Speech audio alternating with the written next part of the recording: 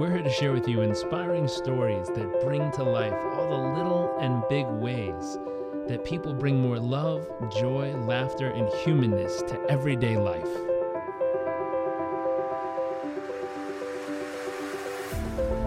Our focus is the hunt for those little moments that refuel the human soul and reminds us what life is really all about. I invite you to sit back, enjoy the moments, enjoy the stories, the adventures, and the journeys.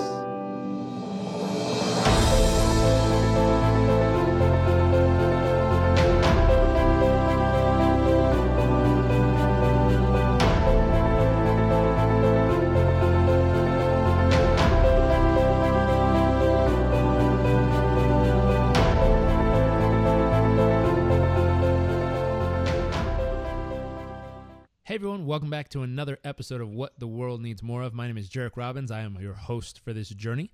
Today I'm joined by special guest Whitney Vosburgh. Sir, thank you for joining us. Thank you for having me on. It's a pleasure to be here.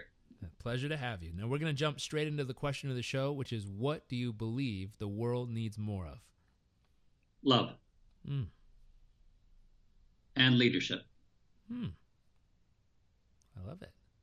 And how do you bring those two more to life yourself each day? Well, love, like all the important things in life, start with self. It's an inside job. Leadership as well is by finding and following your own lead, being your own leader, the leader you always wish you had but will never find because no one else can be your own leader. You have to love yourself well enough to do that inner work, to find your unique gift that you are here to give to the world. So it starts with love and it ends with finding and following your own lead. Being a leader of 1 or 10 or 100 or a million, it doesn't matter. Numbers are irrelevant. It's the fact that you are responsible for all that comes from your life and flows into the lives of others. I love that. Taking responsibility for all that comes into your life and what you allow to overflow into the lives of others. Yes. That's beautiful. Very beautiful. Here's my next question. What would you consider to be your wow factor? What makes you uniquely you, and what are some of the moments that help shape it in life? My wow factor is that I'm always changing. I asked my wife a few years ago, and we've been together a long time, what is it that you like about me best? And she said, the fact that you are always changing, you always are good for a positive surprise. I love that. A positive surprise. My brain is wildly curious of an example of this positive surprise. It's loving myself enough to intuitively, emotionally, and intellectually know that I am complete as I am. Doesn't mean I can't and will get better, but nobody can tell me what I don't already know. They might remind me, they might help bring clarity to it, but we are complete by the time we are, let's say, in our 30s, right? By the time you're 35. So all the answers are inside. So by having an implicit faith, belief, and evidence that follow my gut instincts, what I call GQ, gut intelligence, backed up by my EQ, my heart, my emotional intelligence, backed up by my IQ, my intellectual intelligence, my brain. When those three elements are in sync, I know that what I feel, think, intuit is in alignment, it is positive, and it all stems from my purpose. What is my unique gift to share with the world? Just as everyone else has a unique gift to share with the world. We are all unique, and so we're all the same, and we're all special and have something special to offer. Now, when did this first show up for you in life? Is it something you've always known? I realize it's always been in there, but when did you start discovering it?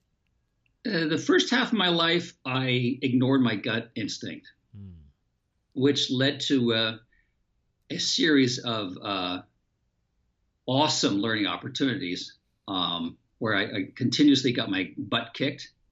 And we just kept on being reminded that, okay, you're not paying attention. Time to pay attention if you wish.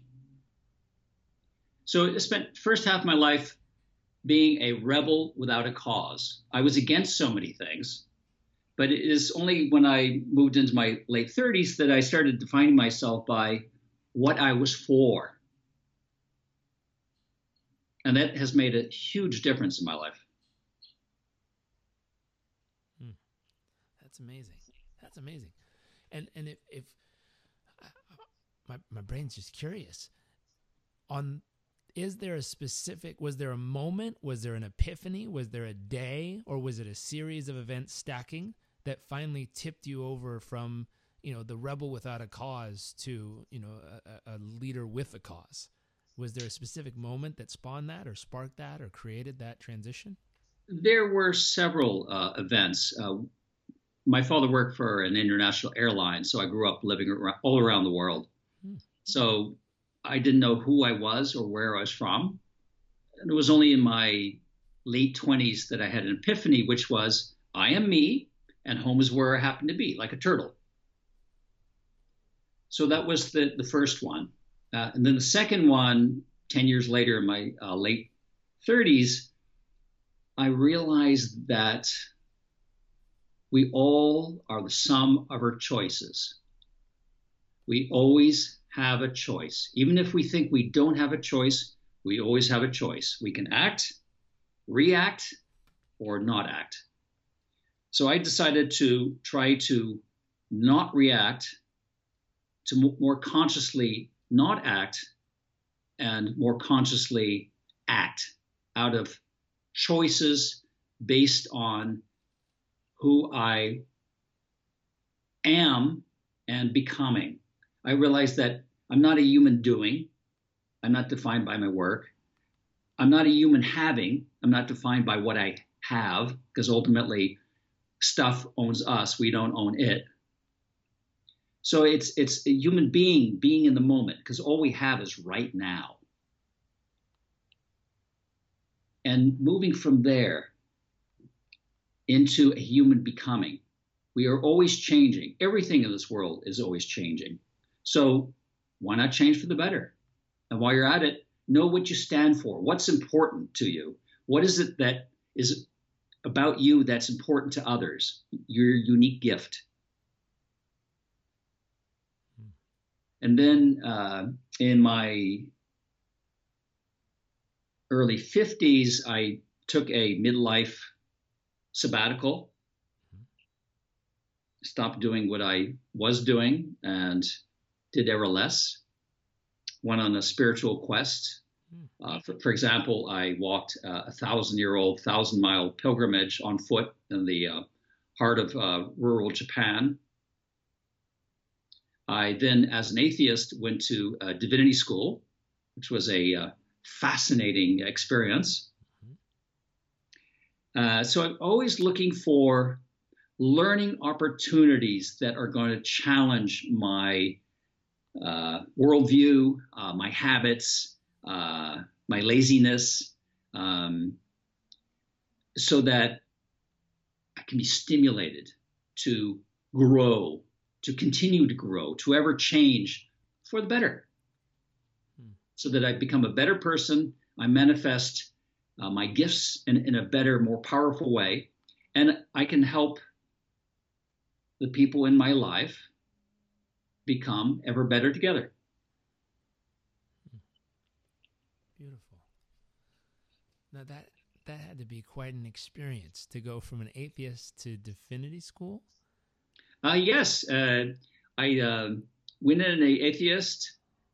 I halfway through became a pantheist, which is a believer in all traditional and untraditional spirit and religious faiths. And I left as a panentheist, which is a believer in Gaia, which is the life system that this earth provides for all living beings. Hmm. In other words, everything is connected. And the reason why we're in so much trouble with global climate change and other things nowadays is that we used to be part of nature. But the minute several hundred years ago, we considered ourselves apart from nature and that it was our plaything to do as we wish, that's when we got into trouble. Very true. Very true. I have a side question I'll throw in at the end for just out of curiosity. But given your background, I think you might have a really interesting insight. But I'll wait. I'll stick with my normal question, which is, along this journey, and you've been on quite the journey here, what's a moment that's made you feel incredibly humble? When I had a serious health incident, which could have been life-threatening, my doctor said, "Oh, it's impossible. You're far too healthy to have that." And I said, "Doc, I looked up the symptoms. This is what I got." And he said, "Nah, go home, take 2 aspirin." And I said, "No, I'm not going home." So I went back to the waiting room. He happened to call his wife, who's a specialist in this particular condition. And she said, "Are you kidding? You get him back into the ER immediately and have a series of tests done." It turned out that I was right. So the thing is, no one can be an expert on you as much as you are yourself. If you know what you know, and you know it with firm conviction, don't let anyone else dissuade you. It saved my life. Powerful. Very powerful. What about an awe-inspiring moment?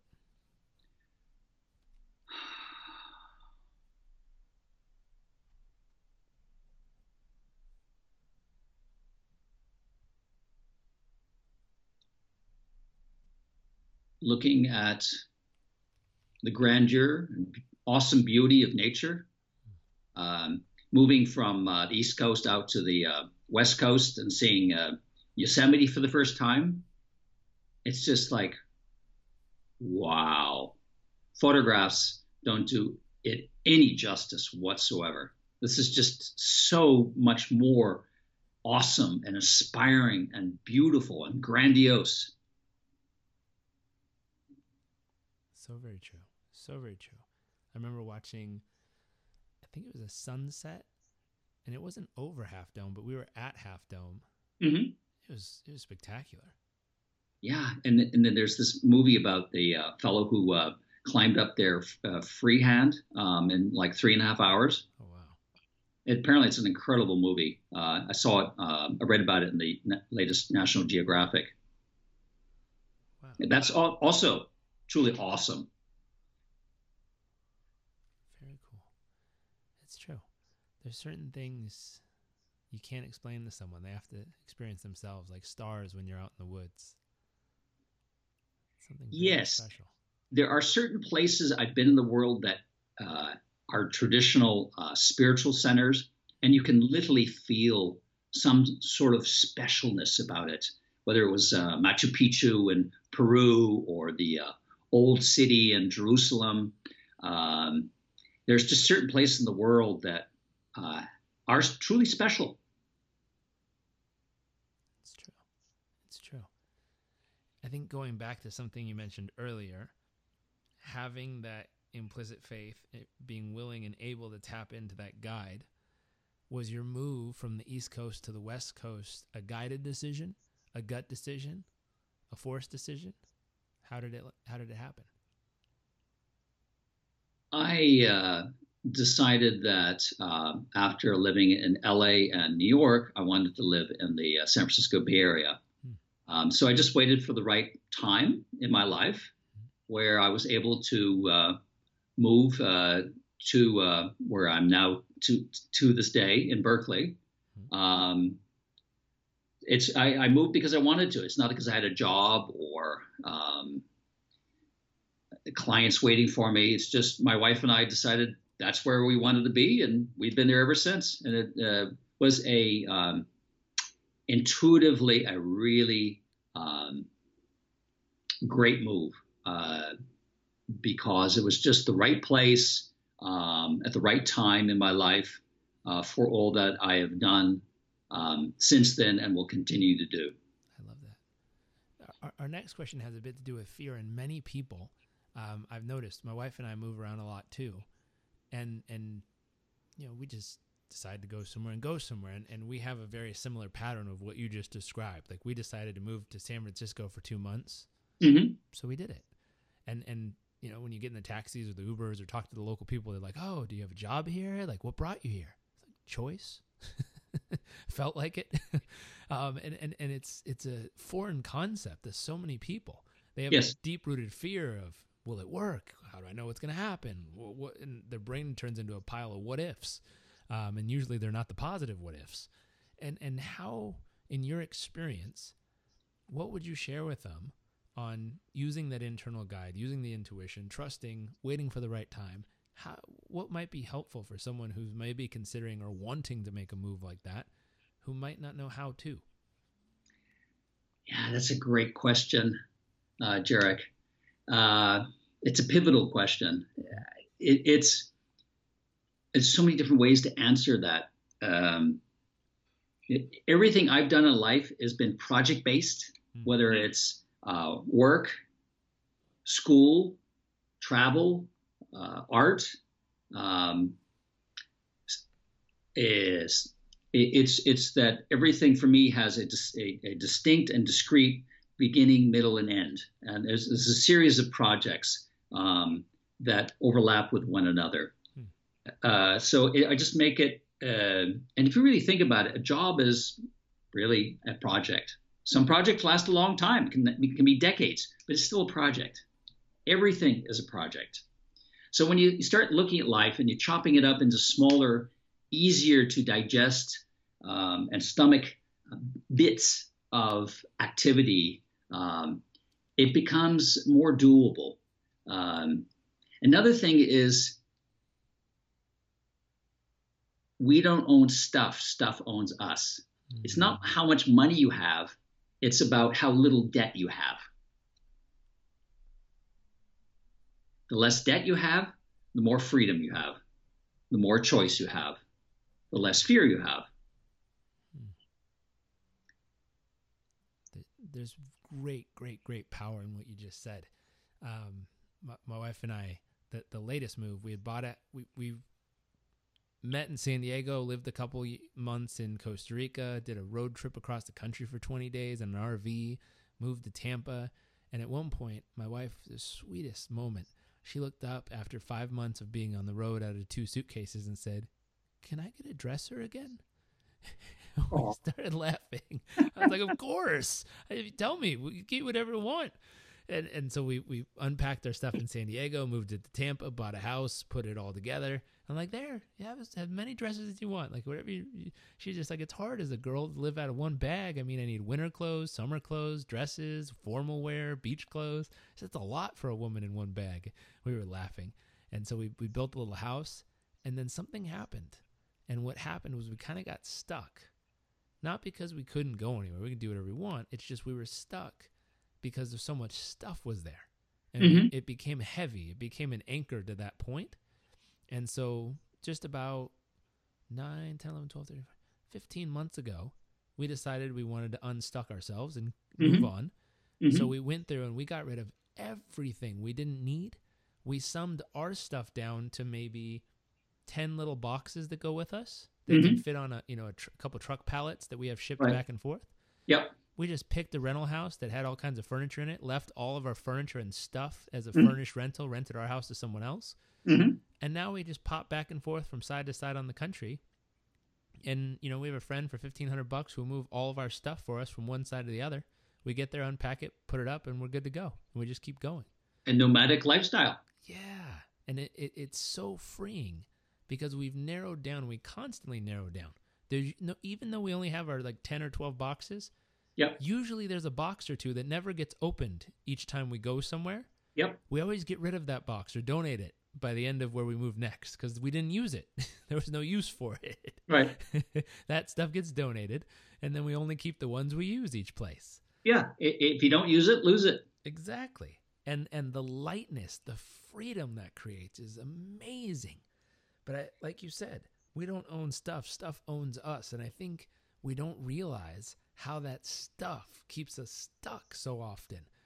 Wait, go ahead. I think it goes to the physical stuff, but then it also goes to the other stuff we carry around, the emotional stuff, the mental stuff. Emotional baggage, handed down from generation to generation. Mm-hmm. It feels so good to lighten up. Yeah. And it doesn't mean it's easy, because it's not. It's not simple either. But it can be made easier and simplified. There are many wonderful and inspiring approaches and techniques, programs, books, whatever, to help us all lighten up in that way. Mm-hmm. And the thing is, the biggest passion killer are mortgages. There are far too many people, far too many marriages, far too many careers that are centered around the monthly mortgage payment. Particularly in high rent, high priced areas, such as where I'm in, the Bay Area. Yep. So it becomes all about meeting your next payment. That's not a way to live. No. That's definitely stuck. Yes.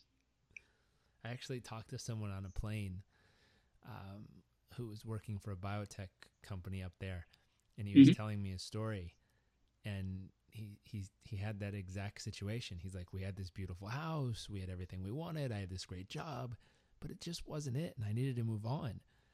And we had this weird pivotal moment that everything was on, which was, are we willing to move, 20 or 30 minutes in a different direction in return for not having to do something I hate every day? And in the beginning, it was like, not really. We like the life we have. We're kind of stuck. And then after so long, they came to a different conclusion and said, yeah, let's do it. Who cares? It's just stuff.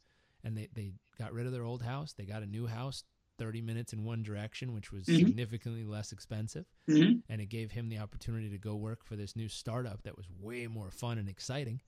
And the interesting situation for him, they were getting lined up for a potential IPO, which would make him a significant amount of money that he would have never been able to make if he was at that old job. Yeah.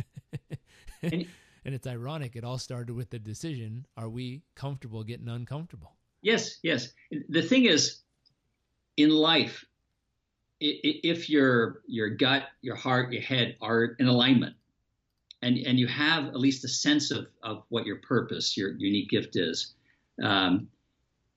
to lean into your discomfort, not away, because that's your gut telling you, yes, keep on going. That's the direction. I love it. Speaking of discomfort, what's your greatest fear? That I don't live out my life purpose fully as much as I can.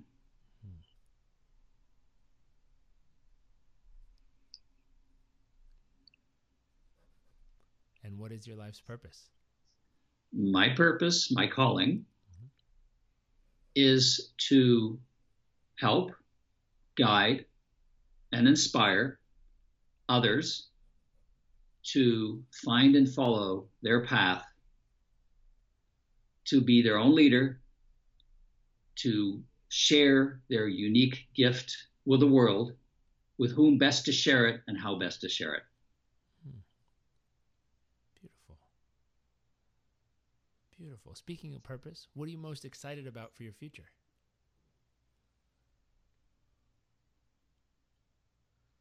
Having a long series of exciting learning opportunities and moments to be uncomfortable so that I can ever grow into my own greatness. I love that. Okay, sir, we're going to switch into our second segment of the show. This is the nuts and bolts. This is the tactical, tangible, practical, applicable, immediately applicable type information for our listeners. First question here is, where do you currently focus the majority of your thoughts and time and life each day as of right now? Well, there's the strategic level, which is how to, in any way I can, help inspire personal, organizational, social, and global consciousness from being apart from nature to being part of nature. And tactically, it's trying to develop books, speeches, learning platforms, and anything else I get my hands on that might help people and organizations and communities start making that shift. Because nothing of long-term consequence is going to happen before we have that shift in consciousness.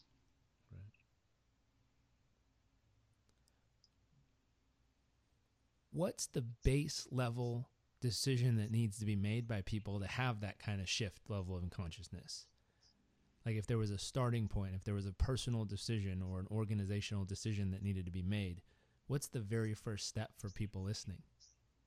To realize and take the first step of a journey, a lifelong journey to becoming their own leader. Mm-hmm.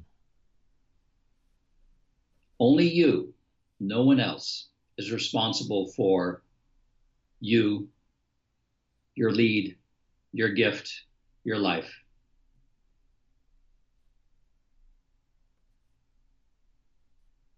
It's all an inside job, which is why mindfulness is so important.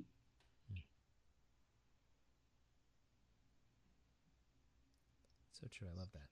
Choosing to become your own leader is that very first step in the process. Yes. I am it. I am me. I love it. It's a game of tag with one person.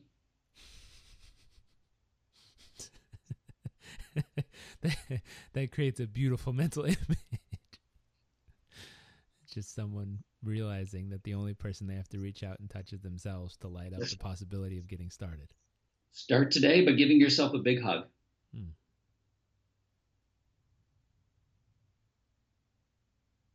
I love that. In this process, strategically helping people and organizations go from a part of nature to part of nature, in creating those learning platforms and helping people make that decision to become their own leaders, what would you say is a key to your success in all this? As summed up by Yuval Harari, a well-known author and historian, he said that the greatest life skill of the 21st century is reinvention. I agree with him. I would add to that a sense of play, a strong sense of curiosity, just of always asking why and why not. I love that. The thing is, here's a good visual for you.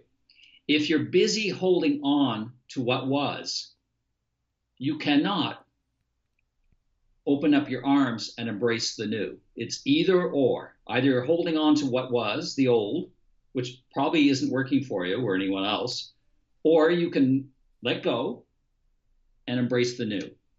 New possibilities, new potential.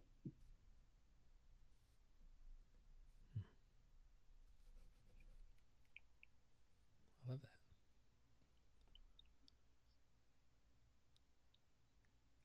Just a total side thought. People like holding on to stuff, though, going all the way back to even the physical stuff that weighs them down, the mental and emotional stuff. needing to make that decision to be their own leader, to have the choice to let go of certain things, is really hard for some people. Yes, it is. For instance, I like stuff. Being an artist, fourth generation artist, I have all kinds of beautiful objects that were owned or created or painted by my mother, grandfather, great grandfather, grandmother, aunts.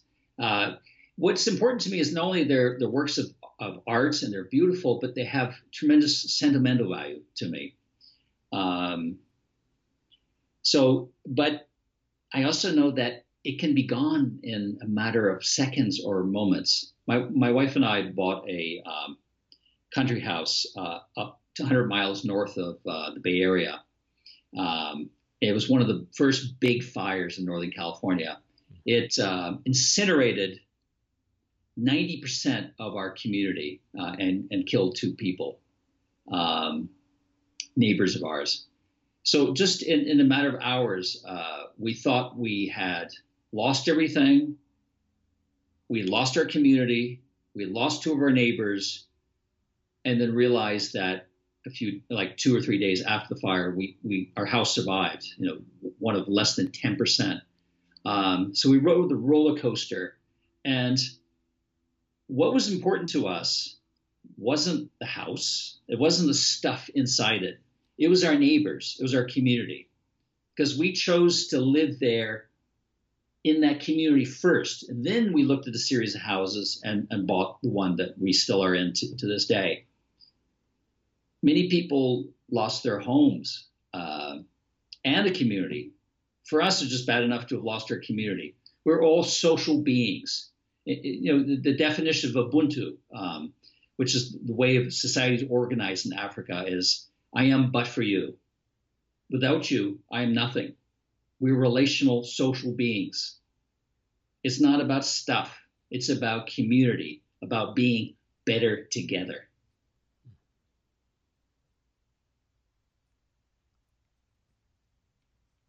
It's beautiful. I think there's something I pipe up pretty strongly about. A few times throughout interviews, we've had people describe their vacation or their volunteer journey that they went on, where they were a tourist kind of traveling through, trying to help and do good. And they used the phrase, but we were there and we saw people who had nothing, but they seemed to be so happy. And I always pause them and I say, well, what did they have? Were they happy? Yeah. Were they healthy? Yeah. Did they have a loving community of people who cared about them? Yeah. I'm not sure what you mean by nothing then. And it goes back to, what we've been connecting to, and connecting the dots for people listening, is the fact that when you have the things that matter most, you have everything. Yes. The tricky part is our brain is somehow, maybe it's survival mechanism or trying to thrive in comparison to society. It's come up with the illusion that we need so much more than what we really need. I think, speaking of those moments, it's a blessing that your house was still there. But for some reason, I just have the weird experience in life where, learning to find the beauty in the ugliest moments is something so very special in life, and it creates such freedom for people. And it's not fun to go through those moments. Like, it's a bad moment, but it's a beautiful moment when you can find the joy in it. And there's something so freeing when you go and stand in those moments where people are sad and hurt, and some are devastated or frustrated for a moment and for a little bit, because it's stuff and it was important. But then there's an epiphany moment where all of a sudden they look around and they see, their dog or their cat or their best friend or their neighbor. And you see just tears of joy come out. And it's the recognition of all the stuff was burned away, even though the beauty of what's most important is still standing or walking or sitting right next to them. And in that moment of recognition, the beauty that flows down someone's cheek in the form of a tear I always say is a recognition of freedom, where you see someone standing there in a beautiful place because they're recognizing, the joy in seemingly a very dark and hard moment in life. That is not only profound, but most poetic, Jarek. That is one of the hardest things to learn in life, is that everything, no matter how hard, how difficult, how devastating, is a learning opportunity. It's a gift. It's true. It's so true. I think that's one of the hardest lessons. It might be the hardest. Yeah. I've traveled all over the world all my life. I've been to some of the so-called poorest countries in the world, and it never ceases to amaze me that the less people have, the more generous they are. Why? Because they know what it's like to go without. That's right. So true. So true. Well, sir, we've come to our final question. And then I'd love to know where to send people to find more and experience all that you're up to. But our final question is, what is one actionable tip that can help others listening achieve and experience the same kind of success in their life that you've been able to create and experience in yours?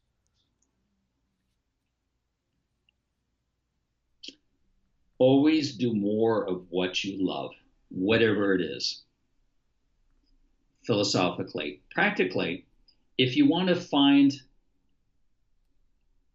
the trends and patterns of your life, write down on a couple of different pieces of paper or on your laptop or your iPad everything you've ever done in terms of work projects, play projects, volunteer projects, educational projects. Sleep on it, come back to it, and you will be amazed at, if you really look at it and keep on looking at it, at the trends and patterns of your life. In other words, what is the common thread? This might very well lead you to discovering, if you haven't already, your unique gift to give to yourself and to others. I love that. I love that. Now, I know you are up to amazing things in the world. You've created on different learning platforms many different things that can help companies and individuals. If they want to learn more about those, if they want to come and find you or connect with you, where can we send everyone who's listening to do so? Sure. A good place to start is a website, www.workthefuture.today. You can also follow my tweets on Twitter at Brand Guru. I'm also on LinkedIn. And the books are on Amazon. Perfect. Work the Future Today. Work the Future Today. Well, sir, thank you so much for joining us. It was a privilege to share such greatness with everyone listening. Thank you for being so open and sharing so many great stories and adventures and insights. My pleasure, Jarek. And thank you for your inspiring questions and sharing. Of course. And for everyone listening, if you heard something that you like, you know a friend, a colleague, a family member needs to hear, we believe that sharing is caring, and we like caring people around here, so make sure to share it with them. And we very much look forward to seeing you all next episode.